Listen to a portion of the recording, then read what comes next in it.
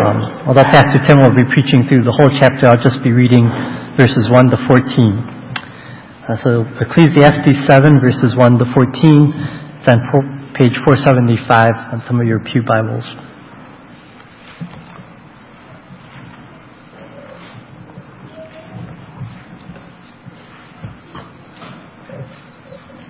Ecclesiastes 7. The good name is better than fine perfume, and the day of death better than the day of birth. It is better to go to a house of mourning than to go to a house of feasting. For death is the destiny of every man. The living should take this to heart. Sorrow is better than laughter, because a sad face is good for the heart. The heart of the wise is in the house of mourning, but the heart of fools is in the house of pleasure. It is better to heed a wise man's rebuke than to listen to the song of fools. Like the crackling of thorns under the pot, so is the laughter of fools. This too is meaningless. Extortion turns a wise man into a fool, and a bribe corrupts a heart. The end of a matter is better than its beginning, and patience is better than pride. Do not be quickly provoked in your spirit, for anger resides in the lap of fools. Do not say, why were the old days better than these? For it is not wise to ask such a question. Wisdom, like an inheritance, is a good thing, and benefits those who see the sun. Wisdom is a shelter, as money is a shelter. But the advantage of knowledge is this: the wisdom preserves the life of its possessor. Consider what God has done. Who can straighten what he has made crooked? When times are good, be happy. But when times are bad, consider, God has made the one as well as the other. Therefore, a man cannot discover anything about his future. This is the word of God.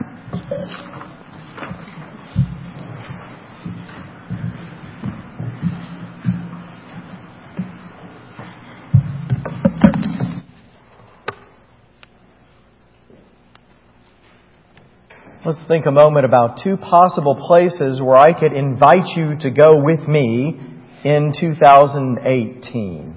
The first place, let's see the picture. Take a good look at where I'd love to invite many of you to join me.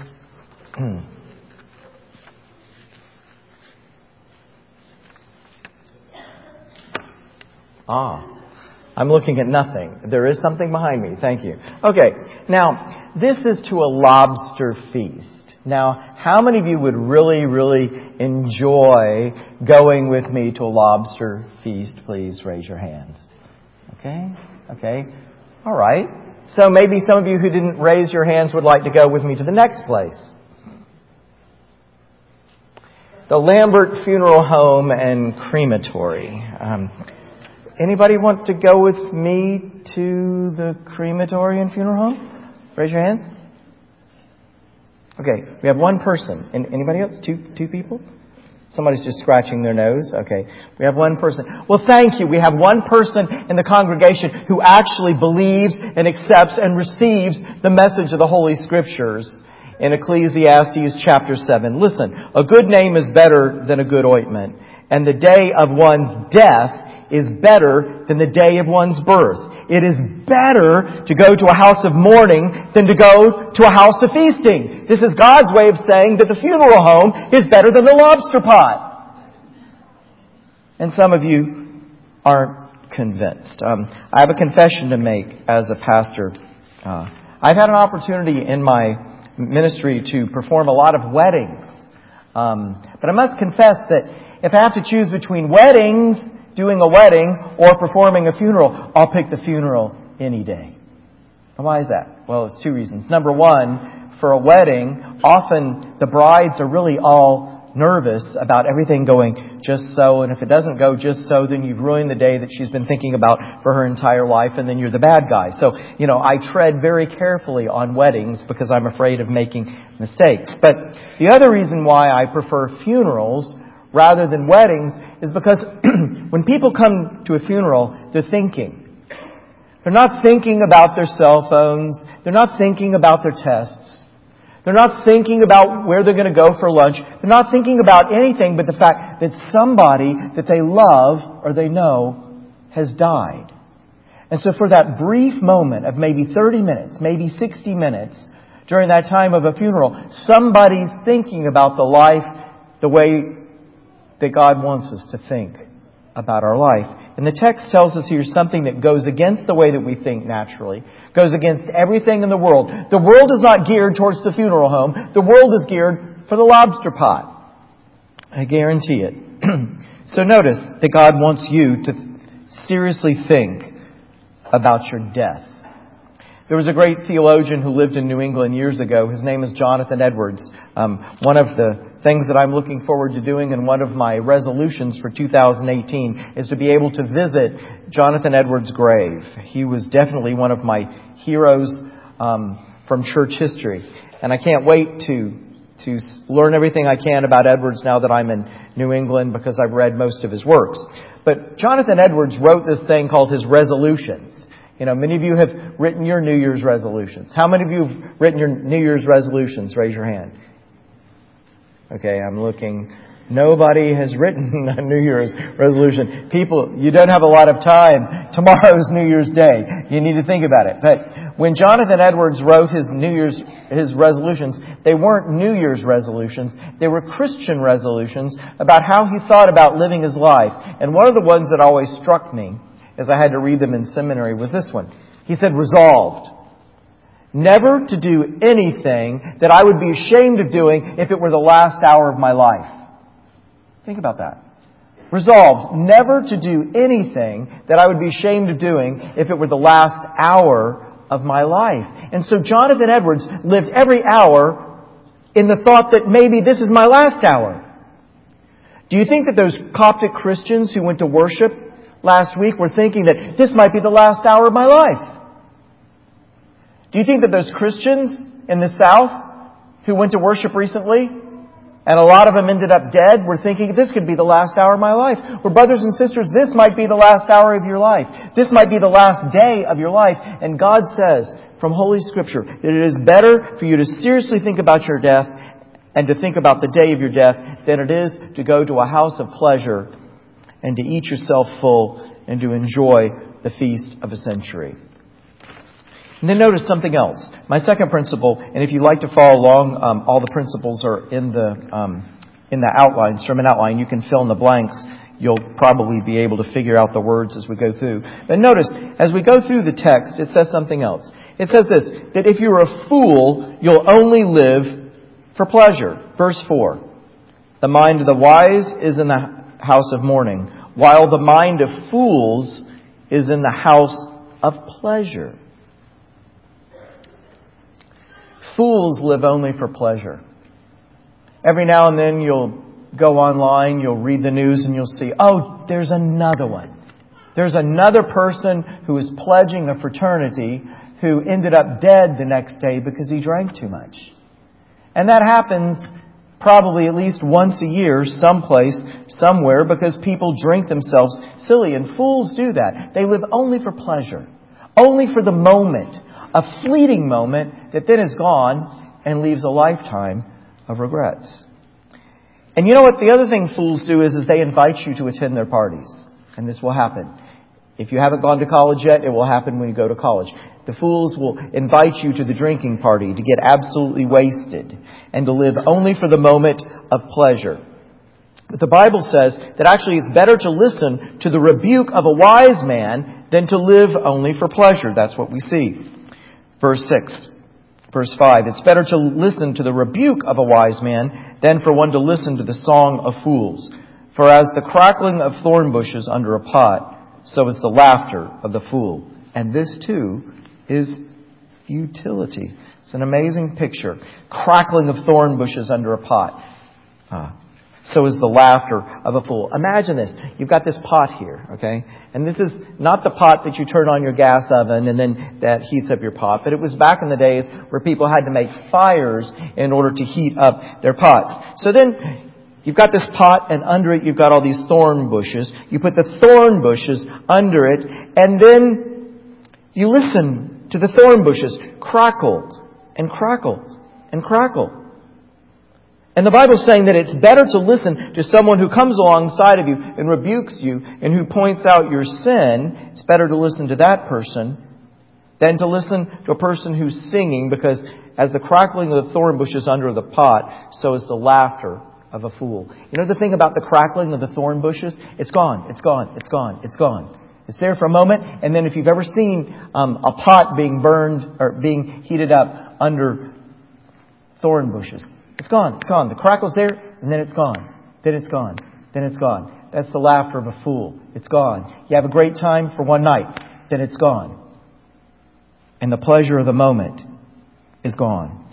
Just like that. So the Bible says if you're a fool, someone who doesn't live for God, you will live only for pleasure. But notice, the third principle that I have on my outline that comes from the text is that oppression in the world that we live in will drive you crazy. Now, Pastor David just read the text, and the version he read said extortion. The New International Version has two different versions, and the version that I'm reading from of the New International Version says oppression. Oppression or extortion shall drive you crazy. Now, if you haven't realized it by now, from the text we can see that something is radically wrong with the world. And if there's anything that will drive you crazy, it is the oppression that the Scripture talks about in verse 7. For oppression makes a wise man mad. Today, many of you are being made mad. It's hard to read the news each day without going absolutely crazy. If you look out there today, you will see awful things around our world. You'll see that in some countries, women can't go to school. They're not allowed to drive cars. In fact, they can't even show their faces in public. And it drives you absolutely mad. You will see that there are lawyers who want to get their own countrymen to live by the laws that they've enacted that are in prison in China, all across China, hundreds of them. And it drives you absolutely stark raving mad because of the oppression that there is in our world. There are journalists today that are discredited for telling the facts in a politically charged and prejudicial environment, and it drives you absolutely mad. There are Christians bombed out of their churches in Egypt, and it drives you absolutely mad. The list goes on and on and on. In Indonesia, there are children playing on top of cobras' nests, because that's where they live. And I saw it with my own eyes when I was there as your missionary. And it drove me absolutely mad and made it almost impossible for me to sleep at night. There's something radically wrong with our world. There is oppression. There is extortion. People demand bribes in all kinds of places. Authorities are messed up. They're corrupt.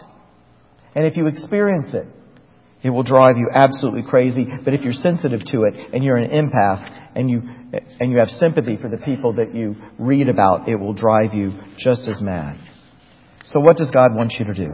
As we go on in the text, the Lord tells us what He wants us to do. God wants you, in the midst of all this crazy, messed up world, to be patient and not proud. Look at verse 8. The end of a matter is better than its beginning. Patience of spirit is better than haughtiness of spirit. Do not be eager in your heart to be angry, for anger resides in the bosom of fools.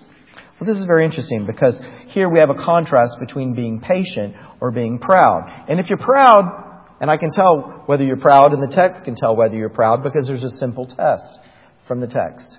And the text is, if you're proud, you will get angry easily at others. You'll get personally offended. You'll blow up. And you know, I learned this about myself when I was a teacher. My first year of teaching, I was 23 years old. I just graduated from college, and I was back in my hometown in Titusville, Florida. If you don't know where that is, then get a map. It's like this small little place in the middle of nowhere in Titusville, Florida. I'm back. I got a job 2 days before school started as a choral and band teacher in my hometown. So none of the teachers in the school knew that they had a chorus teacher. In fact, they thought that they were going to have a substitute for the first 6 weeks. So they didn't have any desks or any chairs in the choral room. So I walk in, and I walk in to the teacher's lounge and the teachers look at me and they say, "Excuse me, students aren't supposed to be in here for in the class, in the schoolroom for another 20 minutes." And I'm like, "I'm the new chorus teacher." And they're like, "No, you're not." So one of the teachers grabbed my hand and escorted me out of the room and out of the building because she thought I looked too young to be a teacher. So then I go into my classroom. The kids walk in. There's no chairs. They start breakdancing. And I walk in and I'm like trying to get everybody to stop. And they're like, "Dude, who are you?" And I'm like, "I'm the teacher." And they're like, "Ah!" So I ended up pressing the button to get the principal to come down 3 times during the first class. And so in the middle of all of that, I got angry many times because the little darlings wouldn't do what I asked them to do. And I realized something. I realized that I was proud. I realized I didn't love them. I realized that I thought I was better than them.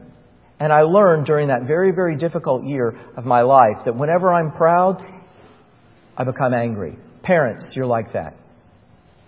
It's one thing to discipline your child. It's another thing to get angry at your child. And if there's anything that's shown me my sin more than anything, it's the fact that I get angry at the times where I ought to be patient. The Bible says that the anger of man does not achieve the righteousness of God. So we should be quick to hear, slow to speak, and slow to anger. And this is something that if we live by, it will greatly help our year. But notice as we go on, there's a 5th principle. And that 5th principle comes from verse 10 and also verse 11. "Do not say, 'Why is it that the former days were better than these?' For it is not from wisdom that you ask about this. Wisdom, along with an inheritance, is good and an advantage to those who see the sun. For wisdom is protection, just as money is protection. But the advantage of knowledge is that wisdom preserves the lives of its possessors." So what God is telling us is that if you're wise, you will not question God's timing and you will preserve your own life. Now this is an interesting principle because we often do it all the time. Your life's going along, it's pretty good, and then all of a sudden something happens, and then you ask yourself and you say, why is it bad now? And why is it that before was better than right now? Why is it that the former days were better than these today? Well, God says if you think that way, then that's unwise. So why is it unwise? Well, the first reason why it's unwise is because if you think that way and wonder why is now worse than before, then the answer to that question is that you don't realize that God is in control. If you're upset about that, then you're clueless and you scratch your head and you say, why? Whenever somebody says why, it's usually because they're not accepting the fact that God is in control. So when you question God, you're not submitting to God. So when you question His providence and question what He's allowed in your life, then you're acting not from wisdom. But yet people do it. What we need to do is we need to embrace faith like Job did in the Old Testament. Job was this man who was a righteous man. Everything was going for him. He had kids. He had possessions. He had all these animals. They're really cool. Can't imagine how many animals he really had. And then everything goes to pot. And there comes a day where he loses everything. The Bible says there was a man. His name was Job. There was a day, an evil day. And then it tells us how he lost his family, how he lost his money, how he lost his animals. Then he loses his health. And his wife comes to him and says, you know what? You ought to curse God. Curse God and die. And you know what Job responds in the midst of the people who come to him and tell him how he ought to be responding when the day right now is much worse than what the former days were? Here's what Job says, and here's what faith is for all of us. He says in Job chapter 2, verse 10, "Shall we indeed accept good from God and not accept adversity?" And Job asked that question that we have to ask ourselves today. Are you only looking for good from God? Or can you also accept it when something bad happens? You see, if you can accept that God gives to us not only good, but sometimes adversity, you'll realize that there's a great big promise that's written all over your lives. And that promise comes from the book of Romans. Romans chapter 8, verse 28. where Paul says this, "And we know that God causes all things to work together for good for those who love the Lord, for those who are the called according to His purpose."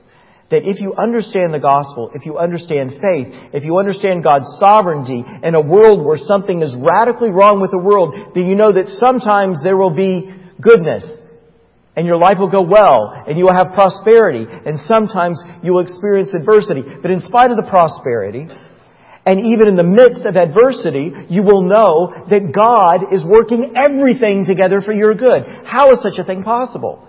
The Bible's not saying that bad is good. A lot of people misunderstand that. Listen to what I just said. Look up from your cell phones. All of you in the front row, look up from your cell phones. I'm not saying that the Bible says that bad is good.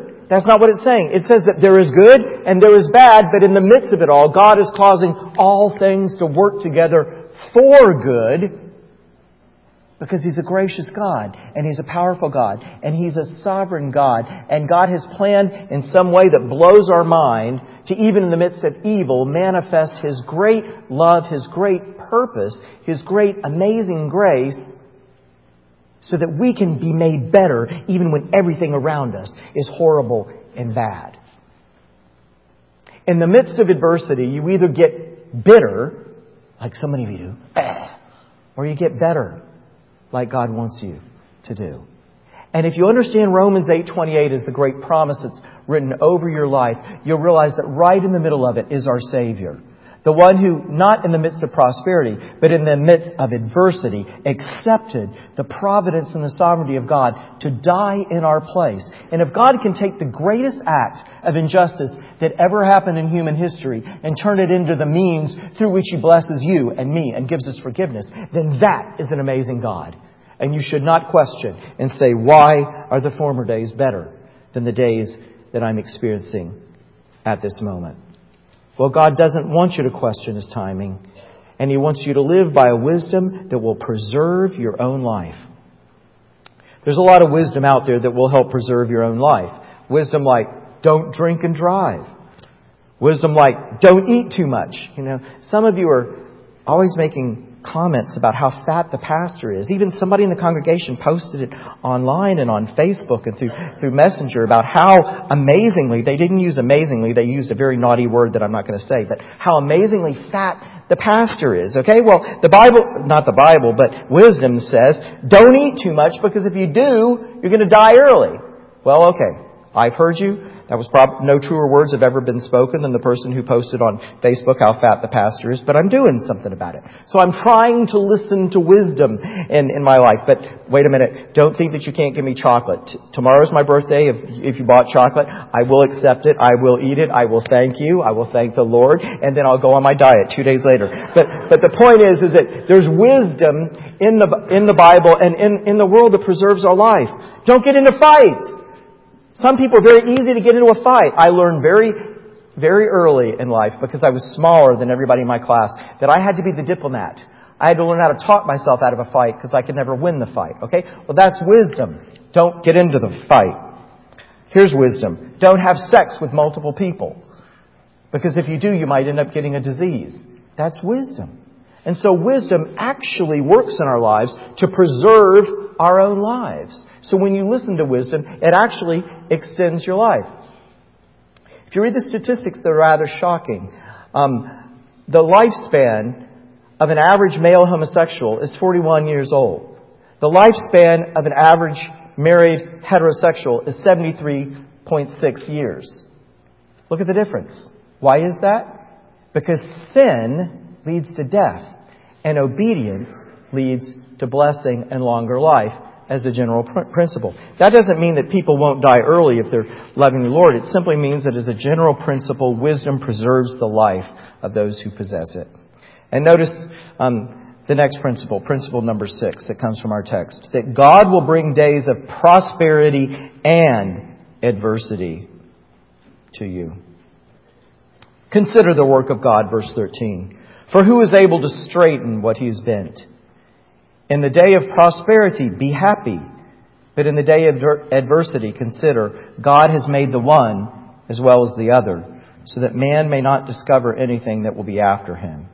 I've seen everything during my lifetime of futility. There is a righteous man who perishes in his righteousness, and there is a wicked man who prolongs his life in his wickedness. Well, this text is telling us that God will bring to us both days of prosperity and days of adversity. And that's just something we have to deal with. I find so many people become Christians because they think that God promises them a rose garden.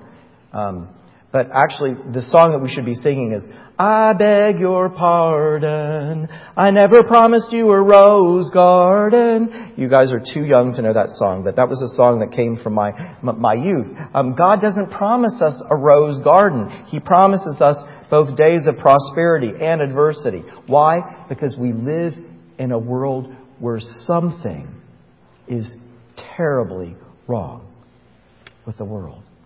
That's reality.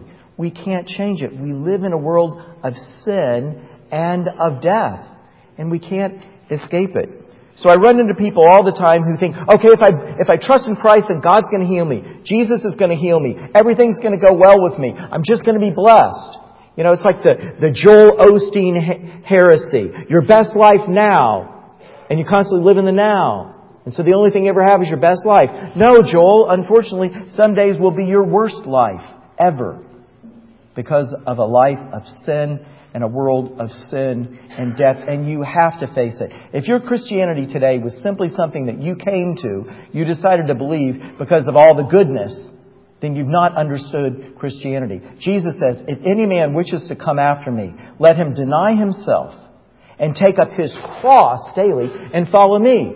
If you become a Christian, Paul says in Philippians 1, in the end of Philippians 1, he says, for unto you it has been graciously given as a gift, not only to believe in Jesus, but also to suffer for His sake. Is that your Christianity? If it isn't, then what you're worshiping is an idolatrous religion. And a lot of Christians who come to Christ from a Buddhist background, especially in my experience in Taiwan and China, do this. They exchange the Buddha for Jesus. They stop going to the temple and buying, and instead they trust the Christ who's going to heal them and make their life all the better. And you know what they've done? They've displaced idolatry. They've taken the Buddhist idol and they've thrown it off their shelf, and instead they now have Jesus who's stronger. Is that your faith today, brothers and sisters? That everything's going to be well? If so, that's not the gospel. That's not Christianity. And you need to pay attention to what God is saying to you today. And notice that there's something else from the passage. My seventh principle, 9-point sermon in 25 minutes. I think I'm going to do it. Principle number 7, and after that you can all pie show. Sometimes the good die young and the wicked live long. Now this principle really bothers me. Verse 17. Do not be excessively wicked, and do not be a fool. Why should you die before your time? It is good that you grasp one thing and also not let go of the other, for the one who fears God comes forth with both of them. Wisdom strengthens a wise man more than 10 rulers who are in a city. Indeed, there is not a righteous man on earth who continually does good and who never sins. Okay, now this is very interesting, because through this passage, even from verse 15 on, where he says, I've seen everything during my lifetime of futility. There's a righteous man who perishes in his righteousness, and there is a wicked man who prolongs his life in his wickedness. He's telling us that sometimes the people who are wicked live longer than the people who are righteous. That seems like it goes against my earlier principle that wisdom will lead to a longer life. But actually, in a world like we live in, where things are horribly messed up, both are true. Wisdom will extend your life, but sometimes incredibly righteous people die early. And incredibly wicked people live on and on and on. We have this idea in our brains of karma. You know, if I do good, then good will come to me. If I do bad, then bad will come to me. This principle is saying karma doesn't exist in the real world. Because sometimes you might do well, and you find out instead that you die young because you tried to be righteous. I've known Christians in China who died young because they tried to be righteous. And then I've known other people and known of other people as I've studied history who lived and had long lives. And you scratch your head. Okay, let's think about someone from a Chinese history perspective. Chiang Kai-shek. Anybody know who Chiang Kai-shek is? Jiang Jieshi. Anybody know? Anybody know? Chiang Kai-shek. Okay, who's Chiang Kai-shek?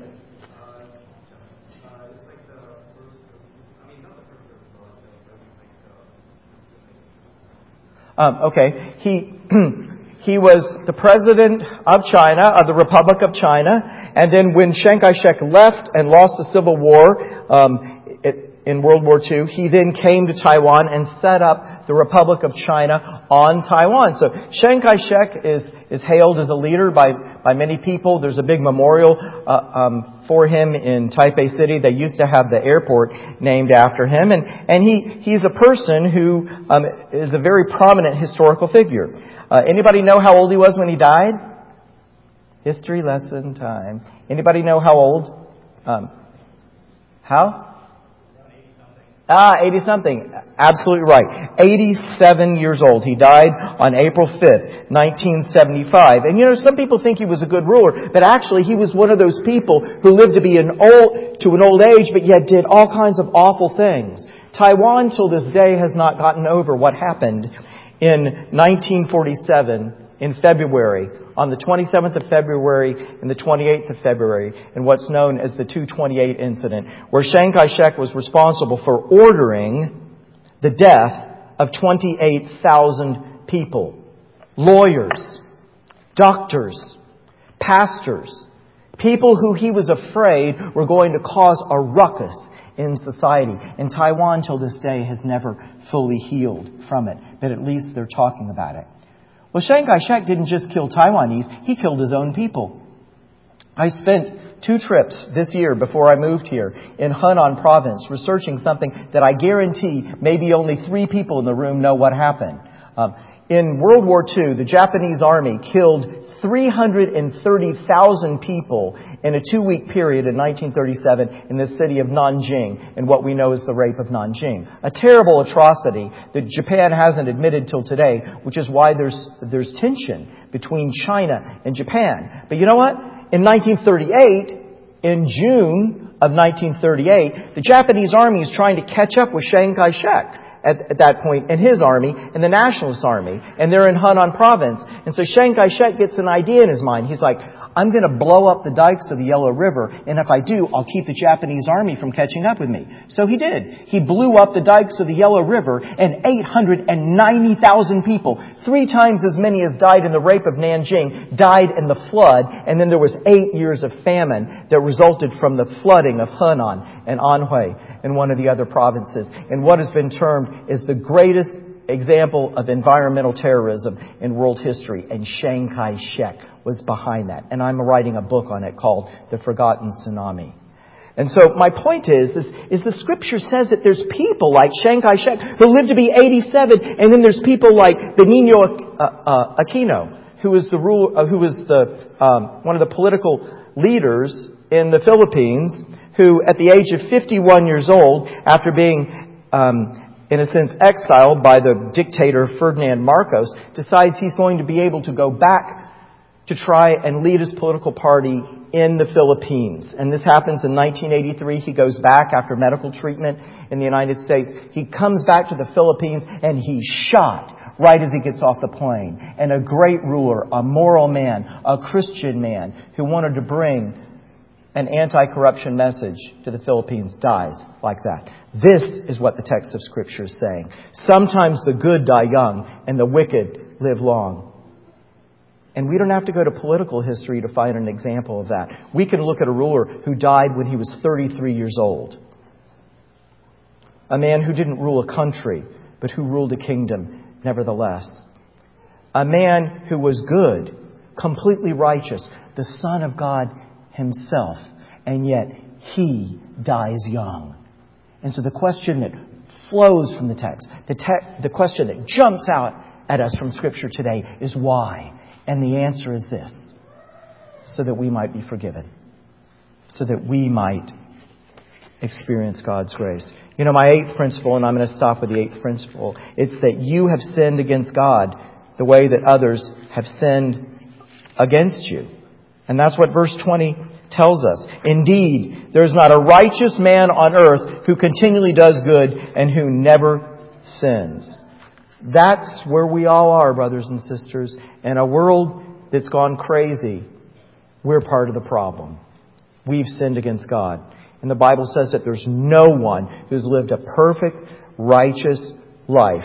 And you need to consider that you've often done the very same thing that you get upset at someone else for doing. And that's what the text of Scripture says our lives are like. There's contradiction in the life of the believer. We want to do good, but sometimes we don't do good. And because of that, all of us stand as sinners, unrighteous, in the sight of a God who's not only holy and who will punish sin, but a God who's forgiving and loving and gracious, who welcomes us to enjoy the forgiveness that He's given to us in Christ. Brothers and sisters, as you try and make sense of your meaningless life and of a life where something's incredibly wrong with the world, the only way you can understand it, the only way you can deal with it, the only way you can accept it is if you see how Jesus Christ is right in the middle of it. And He loves you. Let's pray. Lord Jesus, we thank You that You understand what's wrong with this world more than anyone else. And You know it's sin.